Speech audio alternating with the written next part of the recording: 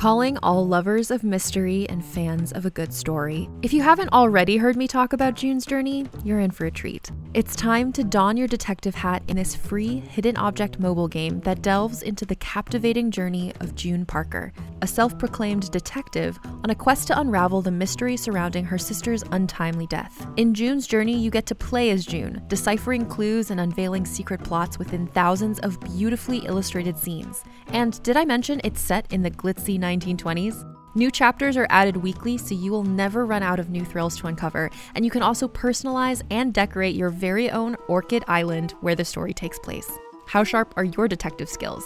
Find out when you download June's Journey on your Android or iOS device, or play online via Facebook Games. Your detective journey awaits.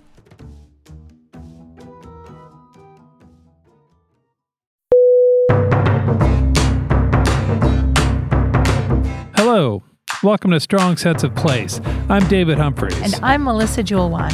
In each episode, we explore one destination through the pages of 5 books we love. We search for books that are readable, engaging, opinionated, and tell you about the best. Fiction and non, contemporary and classic.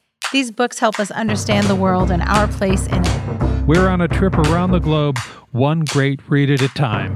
Thanks for joining us.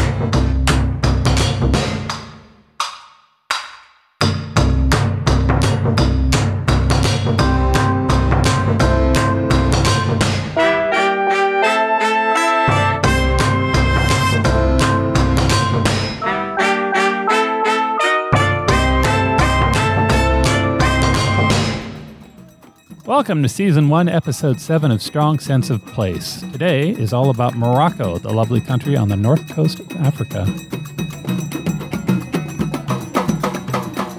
We're going to recommend 5 books we loved that took us to Morocco, and then we're going to talk to Amanda Ponzio Mutaki, who runs Morocco Mama, the travel service that specializes in food and Northern Africa. She is going to tell us a story about her love at first sight and how that moved her from Wisconsin to Marrakesh. That is a big romantic adventure. It is. And I love that she focuses so much of her life on Moroccan food. Yes. I feel like she and I should be best friends. I feel like that's true.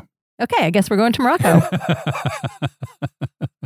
All right, you ready for the Morocco 101? Give us the 101. Morocco is located on the northwestern corner of Africa, so it has water on 2 sides. On the west coast is the Atlantic Ocean, and on the north is the Mediterranean Sea. There's a spot where you can stand and see both seas at the same time. Which always feels magical when you get to do that, even though it's just a vast expanse of water. Yes. It feels really cool. Yeah. 2 for the price of 1. Exactly. Okay, Morocco has many cities that we associate with romance and espionage. Yes. Like Casablanca, Mm-hmm. Fez, Marrakesh, Tangier. Like if these aren't making you think of palm trees and dried dates, I don't know what you're thinking about. Secret messages hidden in things. Fun fact about Tangier, Mm-hmm. and by fun I mean kind of fascinating and also surprising. Okay. After World War I, it was declared an international zone, and it was jointly ruled by 9 different countries. Which is how it got to the spy thing. Exactly. That's how it became a hotspot for like smugglers, spies, international businessmen, and movie stars. It kind of had this reputation for being a little bit dangerous and very glamorous. Which it still has. Yeah, it does. Yeah. And then the capital is Rabat. That is on the Atlantic coast. And it's a very pretty sandstone city right next to really sparkling blue water. A chunk of Morocco is covered by the Sahara Desert, mostly on its eastern border that it shares with Algeria. And I'm going to talk about that a little bit later with one of my books, because in the 60s, there was some scrapping going on that border. Yes. And you know those pictures of sand dunes, like the orange, gold sand dunes? There's nothing except a sea of sand with maybe a camel caravan walking across the tops of them. Yes. That's Morocco. The Mummy was shot there. Romancing the Stone in part was shot there. A lot of the images that we have of the Sahara were shot in Morocco. And it all seems very romantic. But there's also a chunk of Morocco that is not that at all. Exactly. Thank you, Dave. That was an excellent segue to the Atlas Mountains, which are tremendous, tall, beautiful mountains, cedar forests, and really glamorous beaches. Yeah. So it really does have everything. Yeah. For reference, it is about the size of the U.S. state of California. Yeah. Yeah. As we were doing the research in my head, I was kind of picturing California, but instead of the farmland, it has desert. Yes, that 'Cause is accurate. You get a lot of different geography up and down the coast. And then the further you go to the east, the more it sinks into the Sahara. Thanks to its location, the culture is a mashup of African, European, and Middle Eastern influences. And for foodies, that should be ringing some bells. That's why the food tastes so good. Every time you mix cultures, you get really great food. So there are earthy spices and slow-cooked stews called tagines, lots of dried fruit and nuts, basically everything really good. And according to you, some of the best food in the world comes from Morocco. I am a big fan of Moroccan food. Yes. The two official languages of Morocco are Modern Standard Arabic and Berber. Moroccan Arabic is a dialect called Daria, and it's a spoken language, not a written language, that mixes together Arabic, Berber, and European languages. And most people in Morocco also speak French as their second language because there was a time when Morocco was a French protectorate.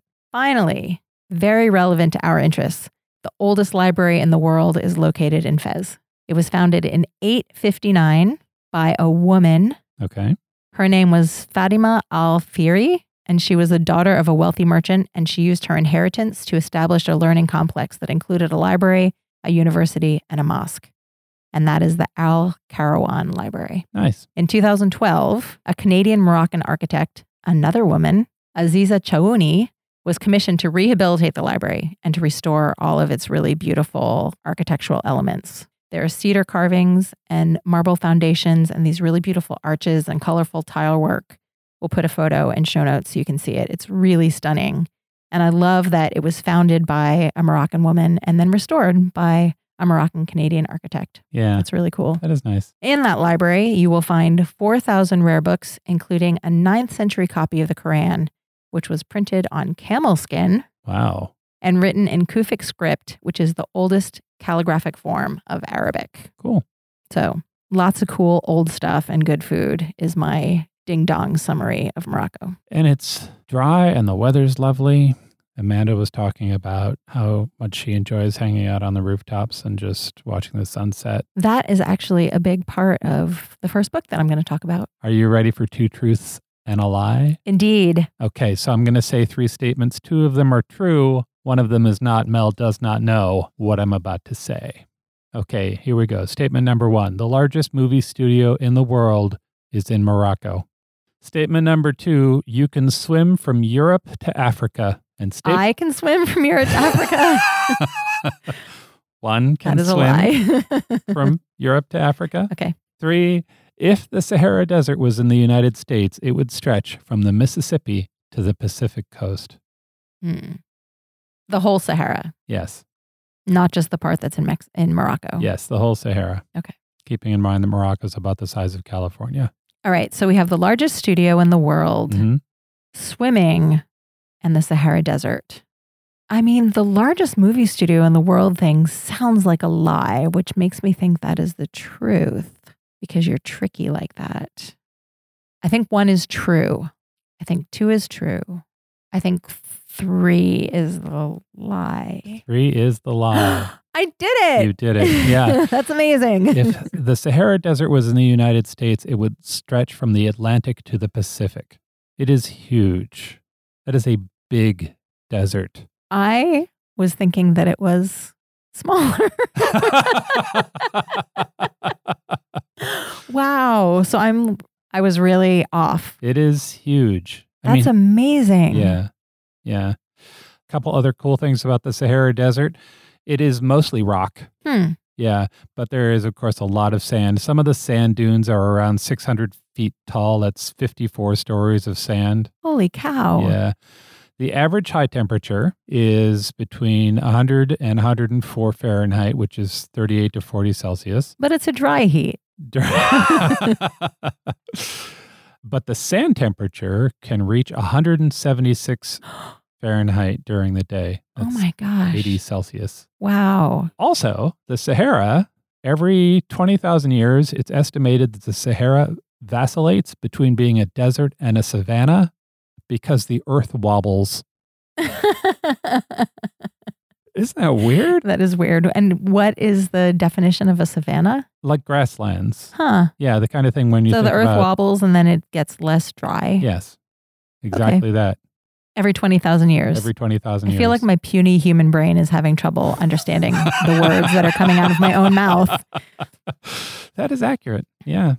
Yeah. So this era is big and vast and mysterious and dangerous and amazing. I mean, it's kind of like the mirror of the sea, which we talked about last week. Also vast, mysterious, romantic. Human brains can't really get there all the way. Right. And the idea the planet is amazing, you guys.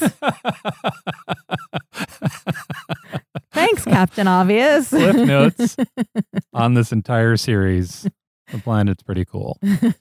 We should keep it. Yeah. Right? Stop messing up. All okay, right. largest movie studio. Largest movie studio in the world is in Morocco. Morocco has been, as you mentioned, the setting for every time you see the desert, it tends to be Morocco. So Lawrence of Arabia was filmed there. Mm-hmm. Parts of Gladiator were filmed there. The Bourne Ultimatum. There's a studio that's south of Marrakesh called Atlas Studios, named after the mountain range, that claims to be the largest in the world by just pure acreage. It is a big chunk of desert where they have built lots and lots of sets. They filmed The Mummy there. I love that movie. Yeah. Jewel of the Nile, the live action Aladdin, part of that was filmed there. Right on. Parts of Game of Thrones were filmed there. The thing about that studio is that when they're not shooting there, it's abandoned. Whoa. So you can go to a city and hop on a bus and go out and look at the studio and see the huge plane that was part of Jewel of the Nile and a Tibetan pagoda-like building from one of Martin Scorsese's movies and an ancient village that was featured in Gladiator. They're just sitting there in the desert decomposing. Wow. Yeah. I mean, now I kind of want to go do that. There's a post from a guy who did that, and we'll link to that. And the location itself is featured in Atlas Obscura. So right on. Notes on how to get there. And then finally, I'm going to swim from Spain to Morocco, apparently. I'll just go get my bathing suit. So at the narrowest point, it is about 9 miles or 14 kilometers from Punta de Tarifa, Spain, to the Ceres Point in Morocco. Right. And the ferry ride is something like 70 minutes. The first person who we know who made that swim was a woman who worked as a typist in London. Wow. Yeah. Mercedes Gleitz. She became famous in the 20s and 30s as a professional open water and endurance swimmer. She was the first British woman to swim the Channel and the first to swim the Straits of Gibraltar. It took her 6 attempts to get across the Straits of Gibraltar. I'm not surprised. She did it in 12 hours in 1928. 12 hours? Yeah. That's pretty fast for open water. Well, so it's amazing for open water swimming, and she was the first. People are doing it now in like 2.5, 3 hours. What? Yeah. Come on. Yep. 12 hours is an amazing time. She went on I mean, particularly when you're thinking about the 20s and 30s when endurance athleticism was not so codified and there were all these nutrition tricks and training tricks and technology to help you. Her will alone must have been amazing. So she did that swim and then she went on to become famous and she endorsed honey and tea and whiskey and bathing caps and corsets. The Rolex family asked her to wear a watch on her swim across the Straits of Gibraltar and she did that. She went on to establish an institute for homeless men and women, which is still active. So she was a nice person, too. Yeah. And then she retired from swimming, raised 3 children, and didn't tell them anything about her previous life. They did not know until they were adults that she had done these things. Wow. Yeah, isn't that incredible? So now, if you want to swim the Straits of Gibraltar, you go and you talk to the Strait of Gibraltar Swimming Association. There's a swimming association, so I could do it. You could do it. With some training? Yep. It is slightly dangerous, as you might imagine. The Strait of Gibraltar has great white sharks in it and killer whales, and over 300 cargo ships pass through there daily. So you're fighting all of that stuff.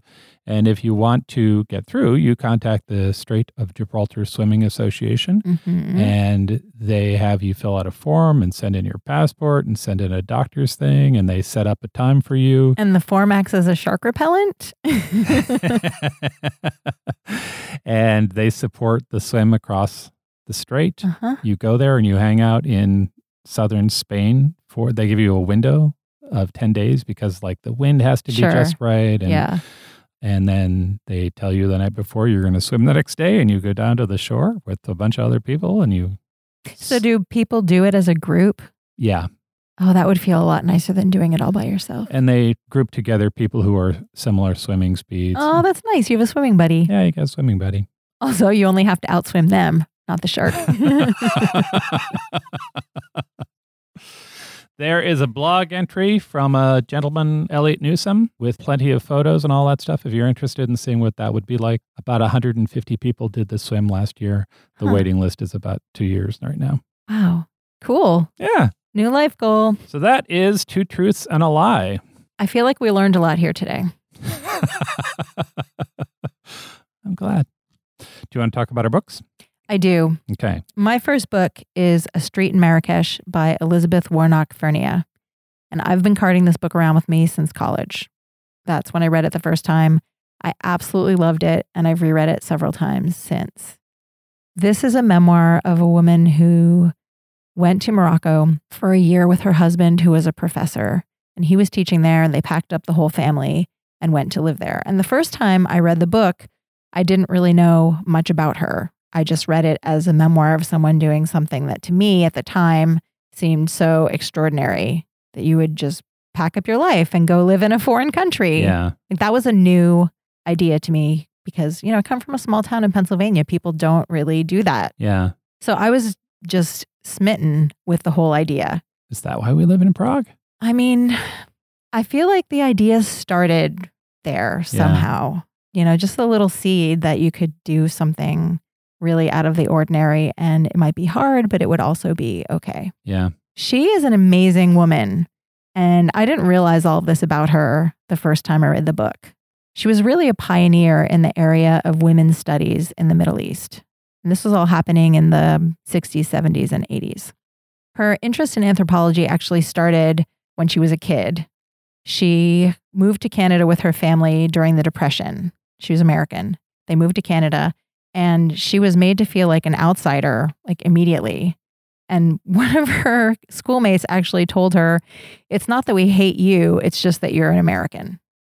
Mm. And that kind of got her interested in the idea of being an outsider and anthropology and how you fit into a culture.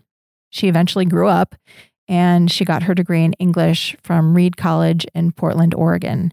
And that's where she met her husband, Robert. And they went on to have this incredible partnership throughout their lives. In 1956, he was finishing his doctorate in anthropology and they went to Iraq together. And that was the first time they traveled to the Middle East. And when she first got there, she was very rebellious and didn't want to wear the veil. Yeah. And she got like way more attention than she really felt comfortable with. Right. And she realized that if she wore the veil, she would blend in a little bit better. Not only then would she not be kind of accosted on the street, but that also made the women feel more comfortable interacting with her. And she started to be a little bit more integrated into the society and the culture and the neighborhood there, and actually made friendships that lasted her whole life. But when she was first kind of settling into Iraq, she said, this is such an amazing quote. She said, "The women pitied me. They pitied me, college educated, adequately dressed and fed, free to vote and to travel, happily married to a husband of my own choice who was also a friend and a companion." So she was seen as like unfortunate because she was kind of skinny and she had short hair and she didn't have children and her mother wasn't there and she wasn't wearing lots of gold jewelry. So it was this kind of awakening for her of how different the cultures really are. And it got her really, really interested in it.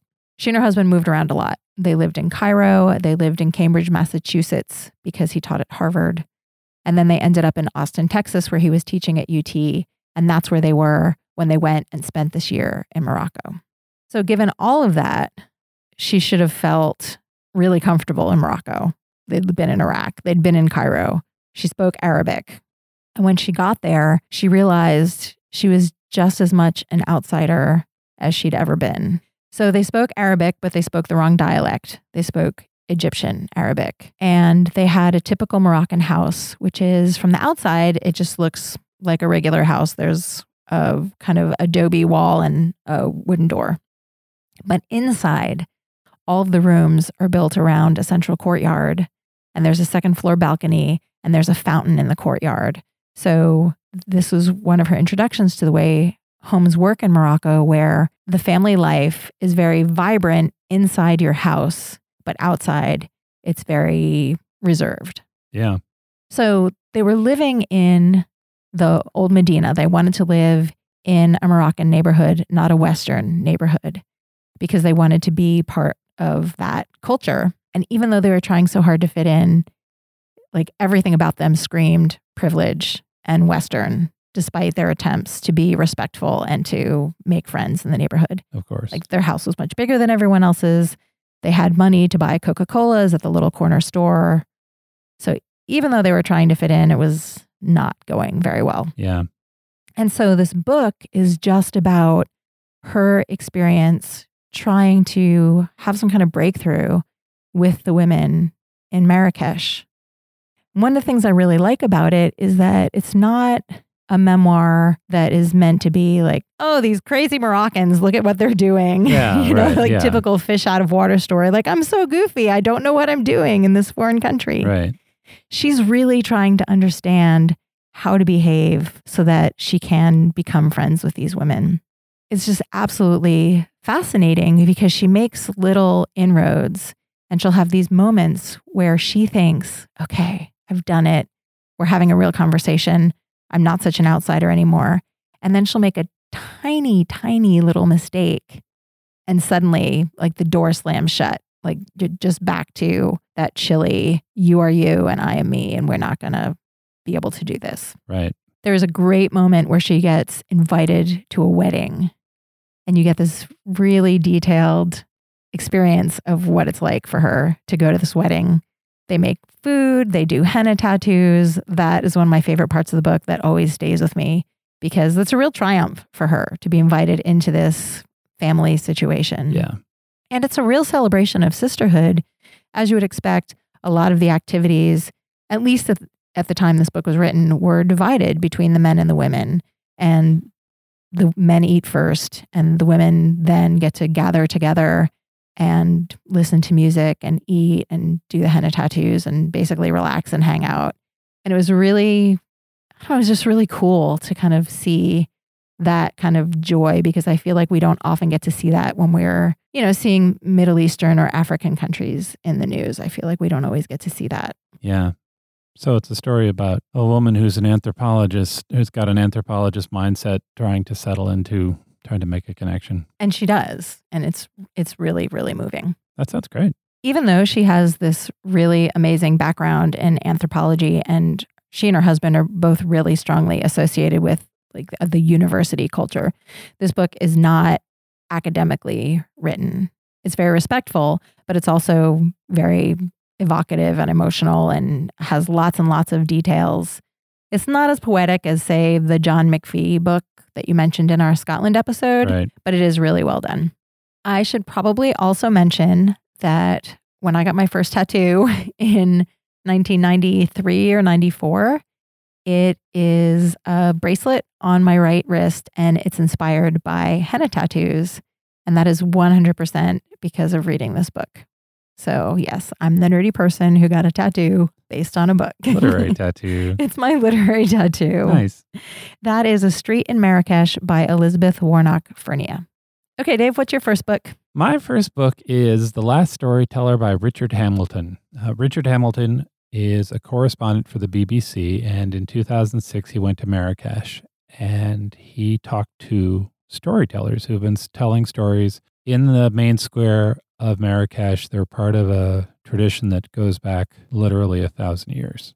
So those guys have been sitting there listening to or telling stories their entire lives. It's a dying art, though, because of screens, right? Because all of our storytelling is going to screens now. And the oral storytelling tradition is not what it used to be. And it's hard to get an audience. And so it's hard to support it. It makes me a little sad to think about that because when we talked about oral storytelling in our Scotland episode, I listened to a bunch of that stuff, and there's a real difference when you have a human being telling stories to other humans in person Yes. versus the screen. And I know that big screens and, the wraparound sound are really exciting, but that connection of having someone personally tell you a story is just extraordinary. Yeah, it is. And it is sad. It's a bittersweet book because of exactly that. Hamilton interviewed one of them and he got intrigued about it. And over 3 years, he kept coming back to track down more and more storytellers, and he recorded their stories. And this book is 37 of those stories. In the book, he writes an introduction, which talks about his experience with the storytellers. And then there's the stories themselves. The stories are a little dark. There's murder and mystery and magic and evil relatives and animals that can talk, creatures that transform from one thing into another, all the stuff that you would sort of expect from fairy tales. Hamilton's done a little bit of work so that he's trying to make these stories that you haven't heard before in any form. That sounds right up my alley. Yeah, I think it is. They're, happy endings. They're tragic endings. They're all morality stories. One of the stories has a cat genie in it. Yeah. Every night she waits for her master to fall asleep and she gets dressed in her clothes and she leaves the house. She gets dressed in her clothes. Yeah. The stories are laced with ancient beliefs and the culture they're from, which makes them both beautiful and interesting and perhaps something you don't want to read to a 10-year-old. I mean, it depends on your 10-year-old. Most of the stories are pretty short. There are a few pages or so. They do a really nice job of conjuring up some of the magic of Marrakesh and the surrounding area. Reading the book is bittersweet because of the reason that we talked about. Yeah. He's collecting these stories because the trade of storytelling is leaving the square. And with that goes that whole craft of person-to-person storytelling, which we've had since language. Right. Yeah. Well, and the ability to tell a story is a real gift. And that seems like an art form that is worth trying to preserve. Like the text of the stories is important, but the skill to deliver a story is also not something everyone can do. Yeah. In his introduction, Hamilton quotes a local saying. The saying is, when a storyteller dies, a whole library burns. That made my eyes sting when you said that. Me too. Just like, oh. That's really beautiful, though. Yeah. What a lovely way to express that. Yeah. This book was written a number of years ago. Since then, Hamilton's also written a book on Tangier called Tangier from the Romans to the Rolling Stones. That was nice. So that's it. I don't want to tell you too much about it because it would give everything away. That's The Last Storyteller by Richard Hamilton. It seems like a fun reading project to get a partner and just read a story out loud each day until you've gone through the book. That would be great. Note to self, let's start that project. Agreed. Mel, what's your next book? My second book is The Salt Road by British novelist Jane Johnson. And this is a historical novel that also has a modern plot thread that kind of kicks off the action. And then the two kind of twist and weave together throughout the course of the book. That sounds like catnip for you. It is. Yes. We know this is one of my favorite genres. Trope. Yes. Yes. I always feel like trope makes it sound negative. Yeah, it's not. Okay. Then it's my favorite trope. It's similar to one of the books you read for Scotland, right? Oh, yeah. The House Between Tides. Mm-hmm. Yes, I wrote about that book for a blog post, which also had a modern heroine solving some mystery from the past. Yeah, it's one of my things. And romance. And romance. Yes. Okay, so that's what we've got here. Okay. We have two amazing women. Oh. We have a modern, kind of straight-laced accountant from London. Mm-hmm. Her name is Izzy. And in the 1960s, we have a dynamic woman named Marietta, and she is descended from Berber royalty, and she lives in the deserts of Morocco. Okay. At the beginning of the book, we find out that Izzy, our accountant in London, yeah, her father has died, and she inherits a mysterious Moroccan amulet. Both of her parents were kind of terrible, really terrible, yeah, and they were archaeologists. So she has a sort of love-hate relationship with them, but she cannot resist the idea of trying to solve the mystery of the amulet. Who could resist that mystery? No one Yes. could resist that mystery. So I'm all in at this point. I'm Sure. like, yes, let's go to Morocco. Let's find out what's going on with this necklace. And so she does. Great. She heard me yelling at her to go to Morocco, and she went. She goes to Morocco to go mountain climbing with her friends and to see what she can learn about the amulet. And then we start learning more about Mariata. That's when her story starts to come in. She is a Berber queen. She's a member of the Tuareg people who were nomads in the Sahara Desert. They are sometimes called the blue people because they wore bright blue clothing and the indigo dye got on their skin. Oh, I didn't know that. Yeah. So their clothes are beautiful. Right. Really, really beautiful blue. And then sometimes their skin was a little blue too. And the women had very intricately braided hair. So it's very striking. And we'll put some photos in show notes so you can see what that looks like. Okay. So we're getting Mariata's life story, and it is a doozy. So we know from my intro that Morocco was a French protectorate, and both Morocco and Algeria gained their independence in the late 50s, early 60s. And when they were free and they didn't have to worry about their French overlords anymore, they started fighting with each other. Oh, great. Yeah. So along their shared border, there was the War of the Sands. And this has a direct impact on Mariata and the nomadic way of life in this story. Okay. I don't want to give anything else away. Yeah. But I feel like the author does a really good job of taking like this big thing, war, and showing us how that trickles down to people who are just trying to live their life every day. Right. And then eventually we learn how Izzy and Mariata's stories connect. And it is very satisfying. Like all through the book, they're slowly circling these truths in their independent lives. And then we see how these things fit together. It's really good. That sounds good. As you might expect, there are lots of big adventures in the desert. There is lots of romance. There's some heartbreak. There are battle scenes. It's like a big, big swashbuckling adventure that could only take place in Morocco. So it's pretty much perfect for a strong sense of place. I think I would like that book. I think you would like that book if you wouldn't mind the romance part. It gets sexist. Yeah, I mean, one of the things we talked about before we started this podcast is, I feel like there are kind of lady books and dude books and whatever. They're good books. Yeah, exactly that. Okay, one final note, because I really love this story about the author. The author, Jane Johnson, traveled to Morocco in 2005 to research a different book.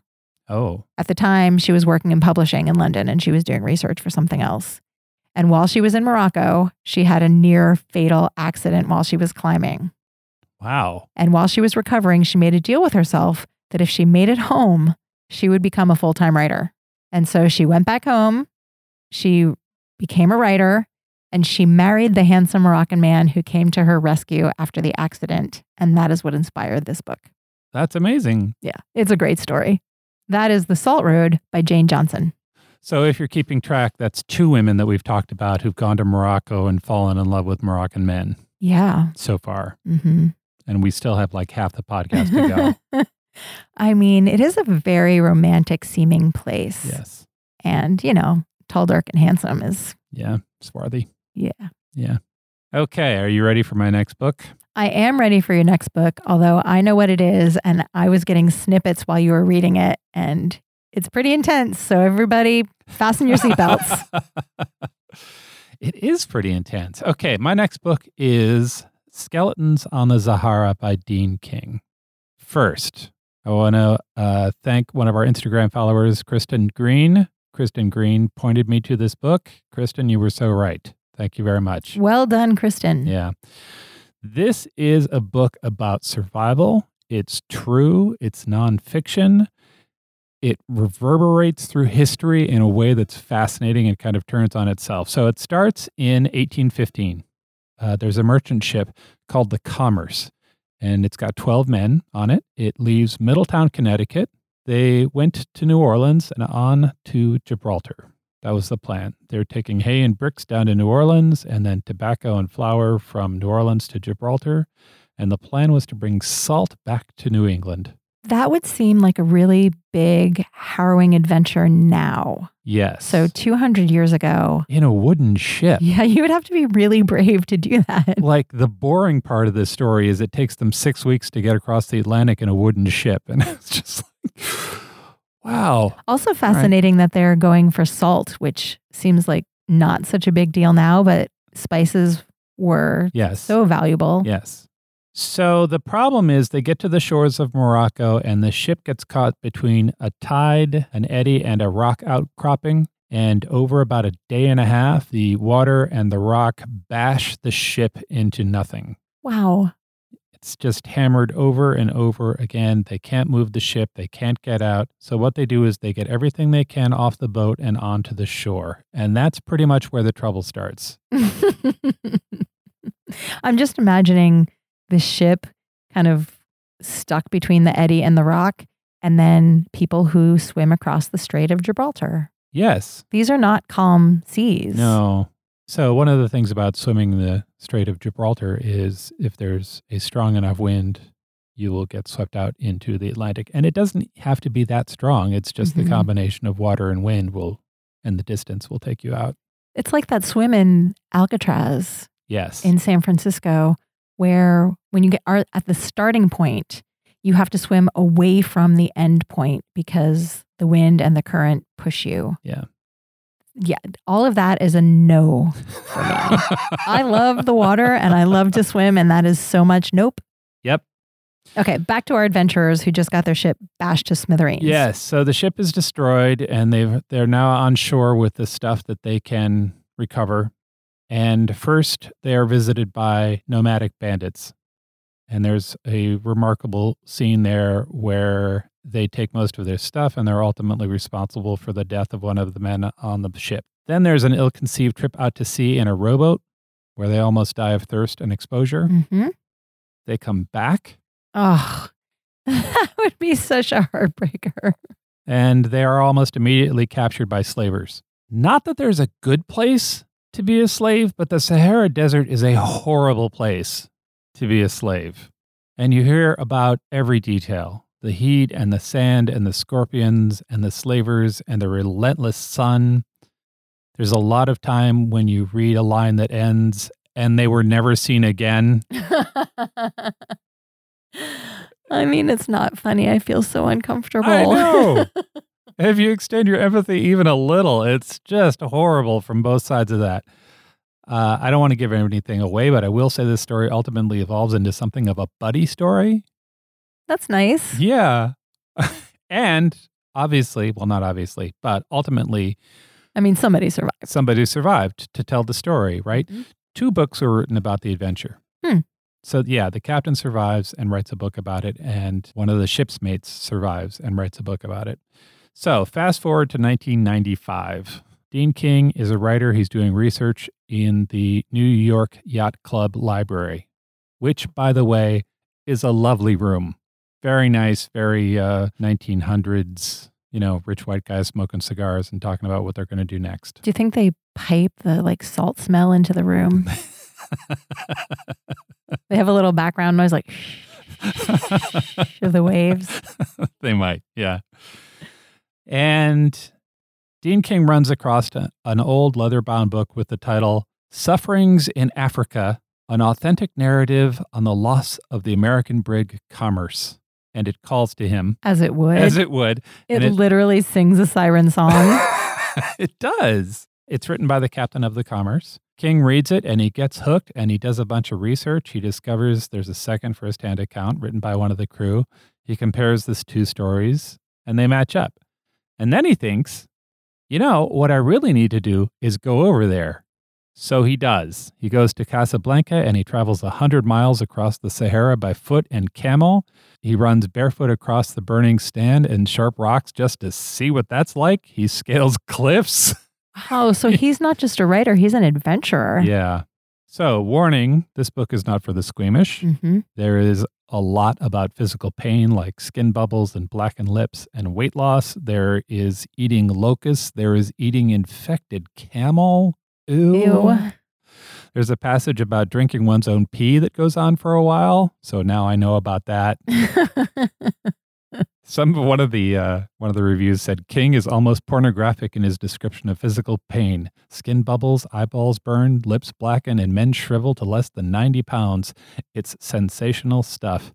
And it really is. Also, there's an epilogue. Ooh, I love epilogues. I love an epilogue too, because there's the story of, okay, you guys went through this horrible trauma and then you got home and then what happened? Yeah. And there's an answer for that. Like DVD extras for nerds. I'm just so curious about when you go through a trauma like that. Yeah. What happens after? How do you balance out your life after Mm-hmm. that? And there isn't an answer in here, but there is an answer about what happened to these guys. And it's satisfactory. Mm-hmm. Anyway, I highly recommend the book. It's a good read. It's Skeletons on the Sahara by Dean King. My final book is really different than anything else we talked about today. It's called The Diver's Clothes Lie Empty by Vendela Vida. This is a literary thriller, and it is super tense and very atmospheric. The premise is something that I think anyone who's traveled has thought about at least a little bit. So here's what happens. The story opens when the unnamed narrator is on an airplane from Miami to Casablanca. And you get the sense from her internal monologue that she's running away from something, but you don't know what it is. As she's flipping through her guidebook, she reads this sentence. The first thing to do upon arriving in Casablanca is get out of Casablanca. Jeez. And she has booked a room in Casablanca for 3 nights. So right away, there's this very uneasy feeling. Yeah. And then when she arrives at the hotel, she's all distracted and kind of jet lagged, as you would be. Yep. And when she's checking in, someone steals her backpack. And inside her backpack is everything that matters. Her passport, her laptop, her credit cards, her cash, her camera, a pair of coral earrings that are very significant to her.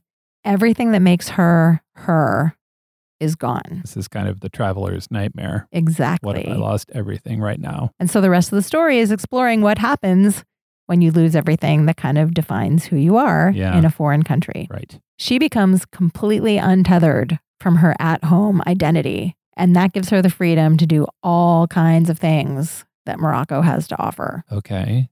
She kind of I'm not going to tell you what those things are because you have to read the book to get them. That's what makes the story. Okay. But I will say that she becomes kind of a chameleon and sort of a mirror that's reflecting back to people what they kind of want her or need her to be. Okay.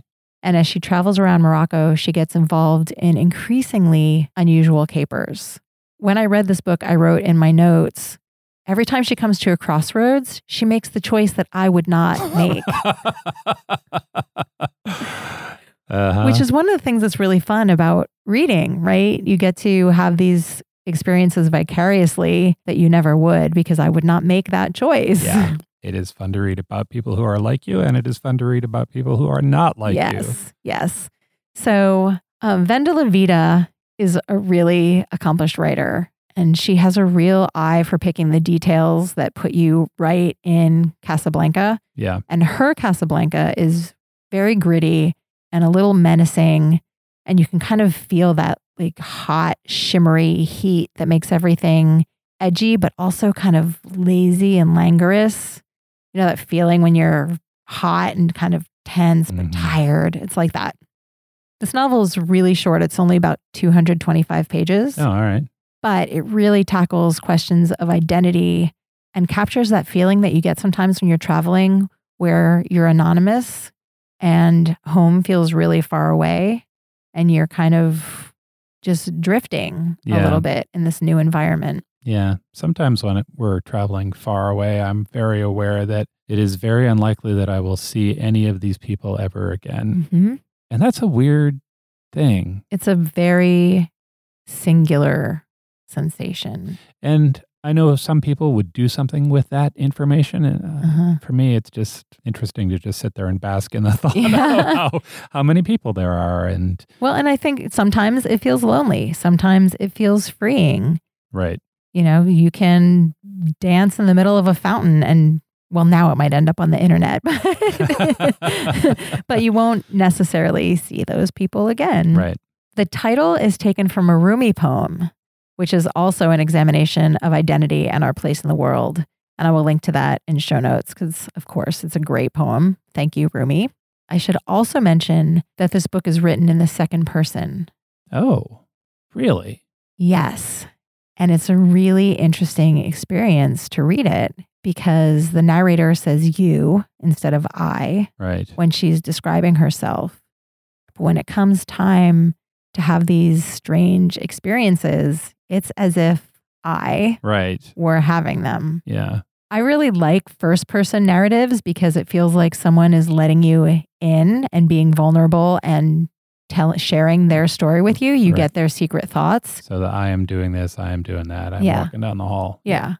With the second person, I was right inside that story. Right. My backpack was stolen. I was in an uncomfortable discussion with the police. Right. It's a really different experience reading a book like that. I think in less competent hands, it could be kind of annoying and a little precious or cute. Yeah. It works so well in this book. Hmm. Yeah, Vendela Vida is really great. So I listened to an NPR interview with her, and she said that this novel is in fact based on an experience she had in Morocco. Really? Yes. Okay. She and her husband were checking into a hotel called the Golden Tulip, which is in fact the name of the hotel in the book. And her backpack was stolen with a bunch of her important stuff in it, including her laptop and a book she was working on. Oh, Luckily, they were checking in and she had her passport in her hand. So she did not lose her identity. right. But she did have to go and talk to the police about getting her backpack returned to her. Right. And while she was sitting with him and they were, talking about official stuff, her mind started wandering because she had had this idea about wanting to write a novel about identity. And so she's sitting there in the police station and realizes this is her entry into the story.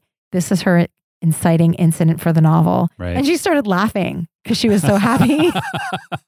And she said the policeman looked at her like, What is going what on? is going on with this Yeah. woman?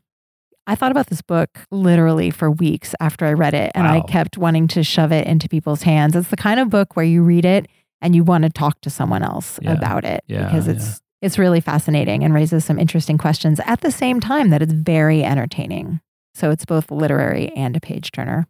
That is The Diver's Clothes Lie Empty by Vendela Vida. Great. Okay, those are 5 books we love set in Morocco. Visit our show notes at strongsenseofplace.com for links and details. Mel, can you tell us about the special blog post you wrote for this episode? Yes, we have really tasty content to go along with this episode. Excellent. We have a recipe for Moroccan meatballs, which is one of my favorite recipes that I've ever written. They're so good. Everyone, please make them. Yes, we have eaten some Moroccan meatballs in our life. And there's a recipe for a Moroccan orange salad, which was inspired by another book that I read, which I didn't have time to talk about in the podcast, called Tangerine. There will be a write-up on the website, review, and the recipe for that. I also wrote a little article about Moroccan leather because books bound in Morocco leather are some of the most expensive and most cherished books in the world. And I wanted to know what that was all about. So I fell down the rabbit hole of Moroccan leather, and I'm taking all of you with me. Excellent. And finally, I have a little roundup of photos of henna tattoos because they are absolutely beautiful and intricate. That is all at strongsenseofplace.com. Next up, David is talking with Amanda, also known as the Morocco Mama, about her life in Morocco and the food tours she leads around her adopted country.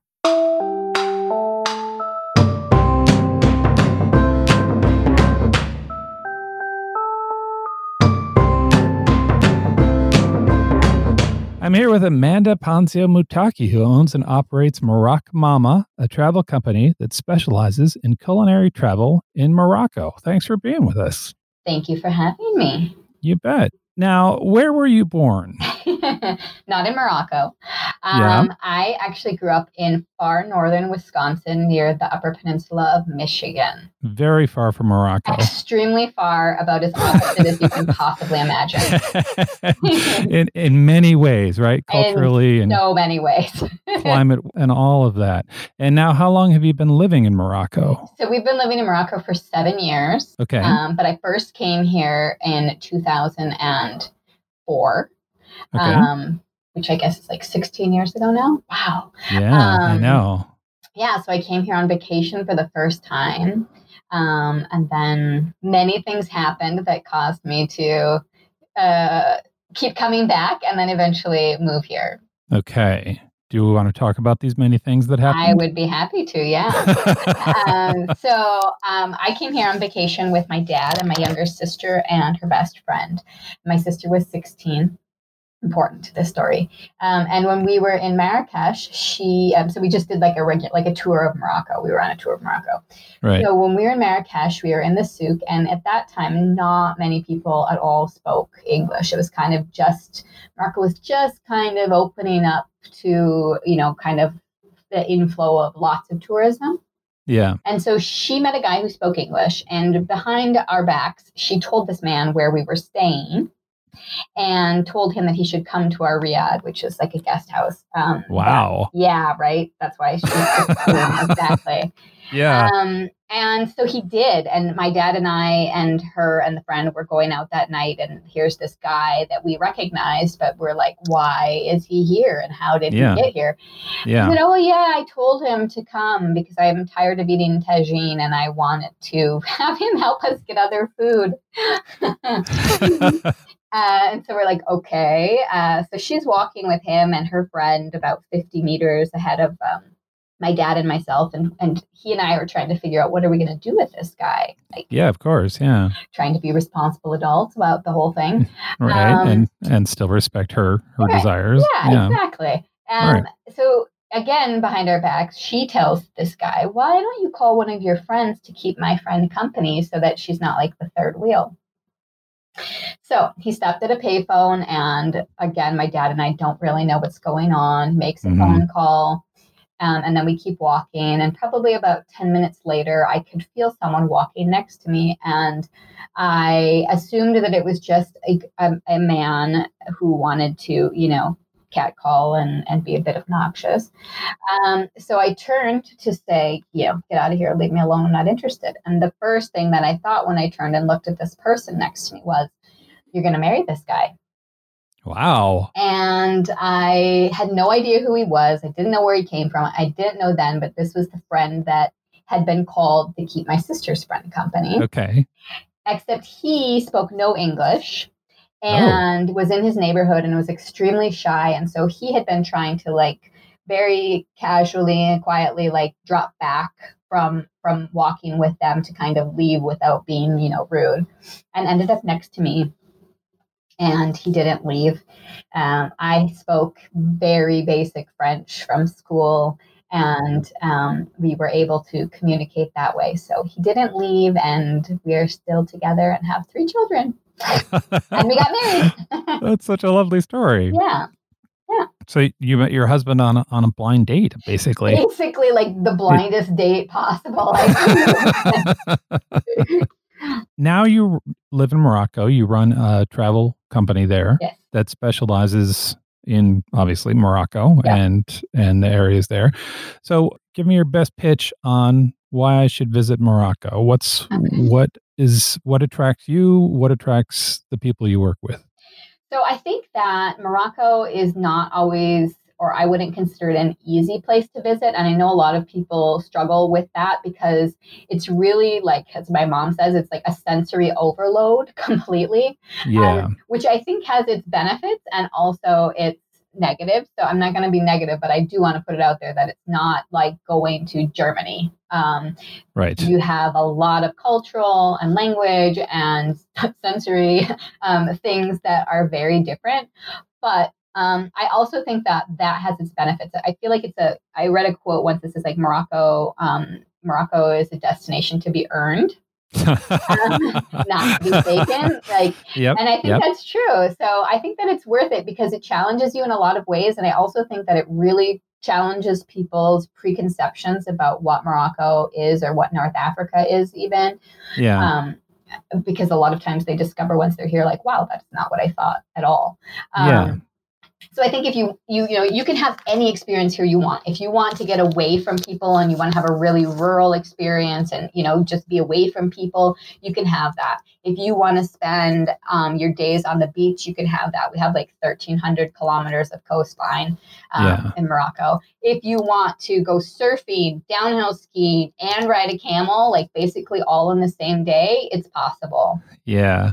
We have cities that are thousands of years old, amazing architecture, incredible artisan work, good food that does take a little work to get, but is definitely there. And at the same time, it's also very modern. Like you have very modern cities. I'm in Marrakesh and people are surprised. I can't tell you how many times I get off a flight because usually when I'm coming to Marrakesh, I'm coming home, but 95% of the people on the plane are tourists.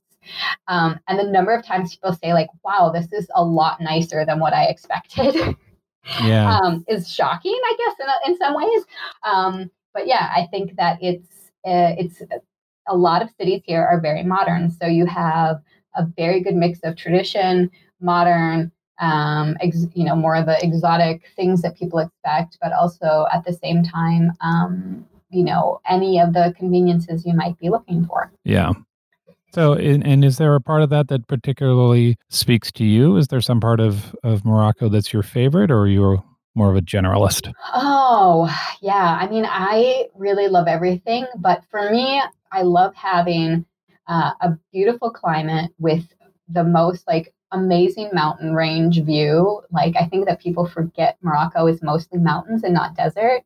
And I mean, like just sit on a rooftop at night and see the sun setting behind the Atlas Mountains is just, I don't know, it takes my breath away every time. And it's been 15 years and I still like never get tired of it. Yeah. Oh, that's nice. So I know that you do like a 7-day food trip. Mm-hmm. Tell me about that. So this is something new that I've started to offer. So my husband and I own a company in Marrakesh called Marrakesh Food Tours that we started 5 years ago. And the goal of that was to get English-speaking guests an opportunity to eat really authentic Moroccan food in Marrakesh, because unfortunately, a lot of restaurants cater to tourists and the food isn't always great. Of course. And if you only speak English, it adds an extra layer of complication. Right. Yeah. Yeah. So we set out to create this food tour company that we run. But people have been asking me, it's great. I love doing your 1 day or your half day tour, but like, I want to come and just do a week of food. Like I love to travel based on food, which is me personally, how I travel. So that's always intriguing to me that there are other people like me out there. Yeah. So I created with a travel company here a 7-day food tour, and I'm hosting the first one. That's the second week in March of this year. Okay. And it's a small group, 8 people, because we want people to be able to be as hands-on as possible and really make it very personal and not like, I don't know, like something anyone could do. It's special, it's something really special. Yeah. So the first one is in March. That's escorted by me. But then I also have created a 7-day, 10-day, and 12-day option that can be booked anytime privately. So if somebody wants to come and they want to come in the middle of July, which I don't recommend, but if you did, you can. And we have those itineraries, and they're just really awesome, immersive food experiences from morning till night. Is travel a part of this? Are you going from one place to another? Yeah, absolutely. So the 7-day tour is Marrakesh, the Atlas Mountains, Essaouira, which is on the coast, and a visit to the Agafay Desert, which is about 45 minutes outside of Marrakesh.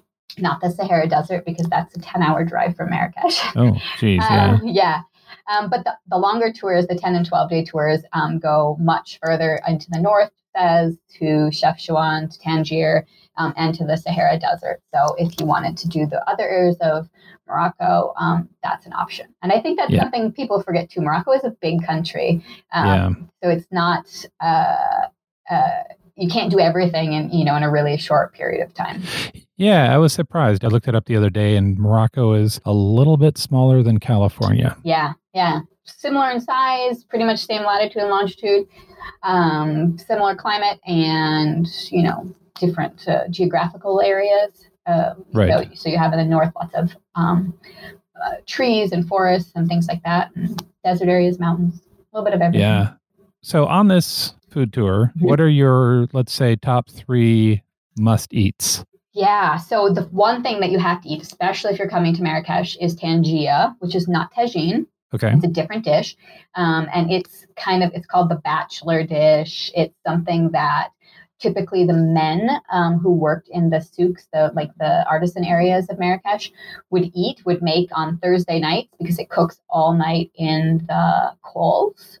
So it's a slow cooker, and it's lamb meat. And then Fridays would be their day off, so they'd all get together and have a picnic and eat this. So it's a really special dish, and it has a really deep history here in Marrakesh. Is it like a stew or? Sort of, I guess I mean, I think it's similar to a tagine in that it's meat that's slow cooked and has like a sauce that goes with it. But there's no vegetables.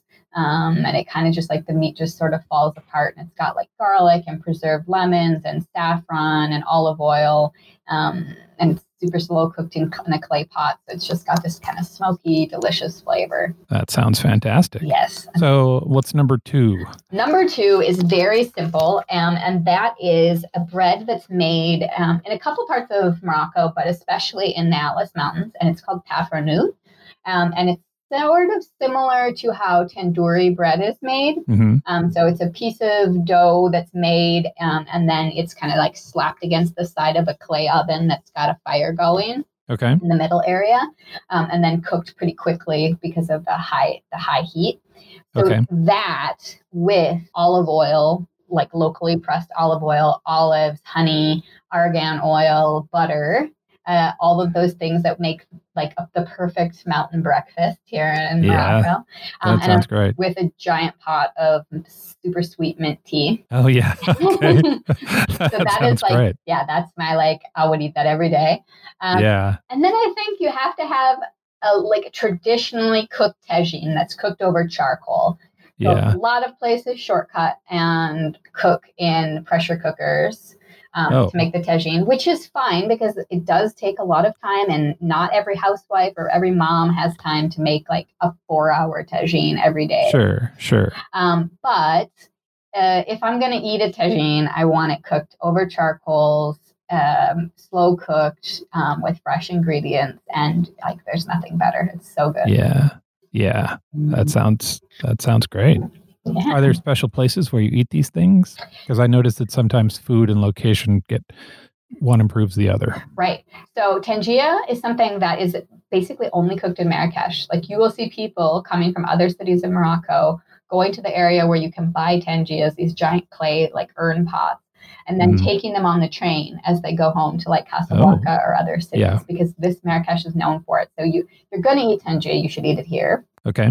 And then the pafronout bread, you can find it in some places, but again, like sitting on a rooftop or in the garden of a home in the mountains, it's quiet, and you can see the mountains, and maybe you see like a little stream or a river that's running through. I mean, it's just okay. I'm not gonna lie, it tastes good everywhere, but it tastes really good there.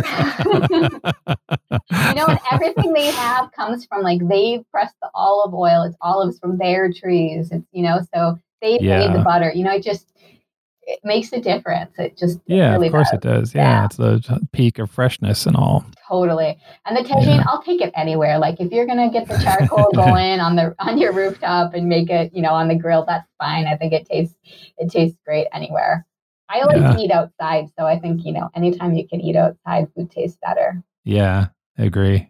Let's talk a little bit about books. Yeah. Do you have any books that you recommend that really capture the feeling of Morocco or parts of Morocco, or made you understand the culture a little bit better?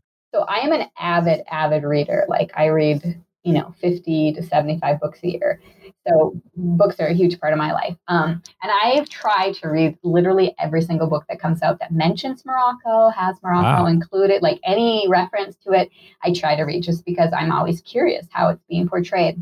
What I found is that a lot of times the books are written either in a very negative way, portraying Morocco, or from a point of view of somebody who doesn't necessarily understand the culture completely. So they write in a way that doesn't portray it accurately, Yeah. or things that they don't understand are portrayed negatively, if that makes sense. Yeah. But there's a couple that stick out, like if I say like what books really make me think of Morocco or have a special place to me. And the first one is called Stolen Lives. Okay. It's the first book that I ever read about Morocco. I was probably 14 or 15 years old before I knew my husband, before I ever came to Morocco. I only remember it because I was always interested in other places in the world. And it was one of Oprah's book club picks. Oh, okay. And I remember seeing the author, her name is Malika Oufkir, on the Oprah show talking about it. And it's not a light book by any means. Yeah. And it was actually banned in Morocco for quite a while. Oh, all right. So Malika Oufkir was the daughter of a general in the Moroccan military. And this general was accused of plotting a coup against the former king of Morocco. And he ended up being executed, I believe, and his whole family was imprisoned, including his children. And so it tells their story about how they grew up and they were very close to they were very close to the family, the royal family, and then, their subsequent challenges that they had. So it just really brought together this period of time that I had no clue about. And, thinking about it as a teenager was like, wow, this is, amazing. I think that it does a good job of giving a firsthand account of what people went through. Yeah. And it later, it gave me an insight into just some of the ways that people are and how life was in Morocco, like even for my husband growing up, because he grew up during that time, what things were like. Yeah. So that's a good one. It's a good read as a biography. Okay. The second one is called A Street in Marrakesh, and it's it's written by a lady named Elizabeth Warnock Vernia, I believe that's the pronunciation of her name. And she and her husband lived in Marrakesh with their children. He was an anthropologist. And I just found her stories were just really interesting, and she tells them in a way that's like very matter of fact, but also like her coming to understand this new society that she's living in. But she does it I felt like she really does it without any judgment or bias in how she's doing it. Like, she doesn't necessarily understand things, but she doesn't say, well, I don't understand it, so it's stupid. Do you know what I mean? Right. Yeah. She's very good at telling these stories, even when she doesn't necessarily fully understand them. Then the third author I actually recommend, her name is Leila Lalami, and she's a Moroccan author. And that's the other thing. A lot of books about Morocco are not written by Moroccans. Yeah, of course. Yeah. So that makes it a little difficult to understand. And there are books that are written, but they're not typically written in English. So she is an author. A lot of her work has been translated to English. She tackles some tough subjects, but it's the reality of life for a lot of people. And I think she just does it in a way that's matter of fact without being too depressing or too harsh, I guess. Okay. They're very insightful. Yeah. So I really enjoy her writing style, which I guess probably is a tribute to her translator.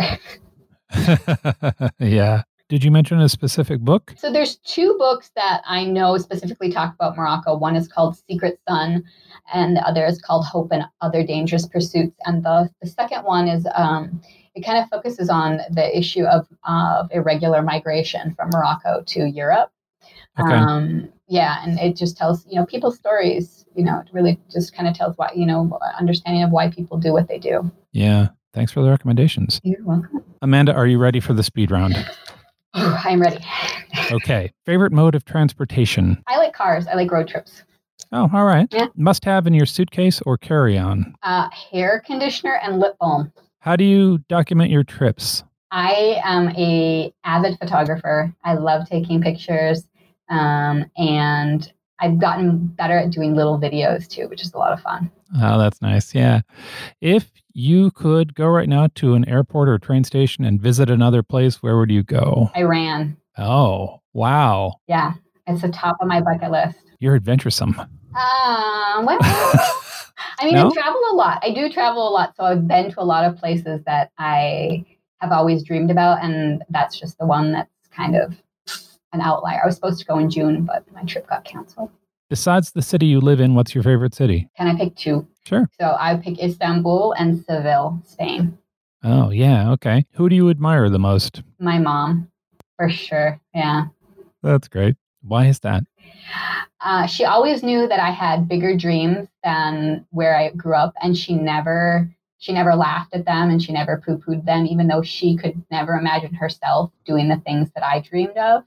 Yeah. And so she always, she gave me my wings without even really knowing it. And she always supported me no matter what. Oh, that's great. Yeah. What's the most beautiful place you've ever been? Oh, wow. The Maldives. Okay. Yeah. It's just amazing. Can't imagine, just the water. It's just gorgeous. Can you describe that a little bit more? Yeah. I mean, I remember waking up and we were in one of those overwater bungalow things and just looking out and seeing this turquoise water, beautiful sunrise, trees swaying, silence, just complete silence. And just thinking wow, this is heaven. This has got to be heaven. That's nice. Yeah. All right. We've been talking with Amanda Ponzio Mottaki, who owns and operates Merak Mama. If you'd love to see Marrakesh or Casablanca or travel by camel across the Sahara, she is the person to talk to. You can find her online at merakmama.com. Thank you so much for talking to me. Thank you for having me. It's been a pleasure.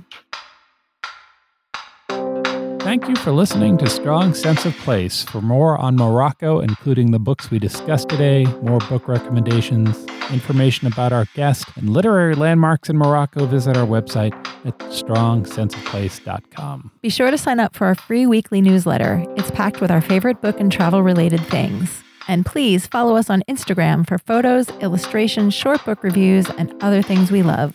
We are at Strong Sense Of. So we launched the podcast a few weeks ago, and we're so grateful to everybody who listened. Thank you so much for listening and for leaving notes and emailing us and putting comments on Instagram and Facebook. It made us feel so welcome. Thank you so very much.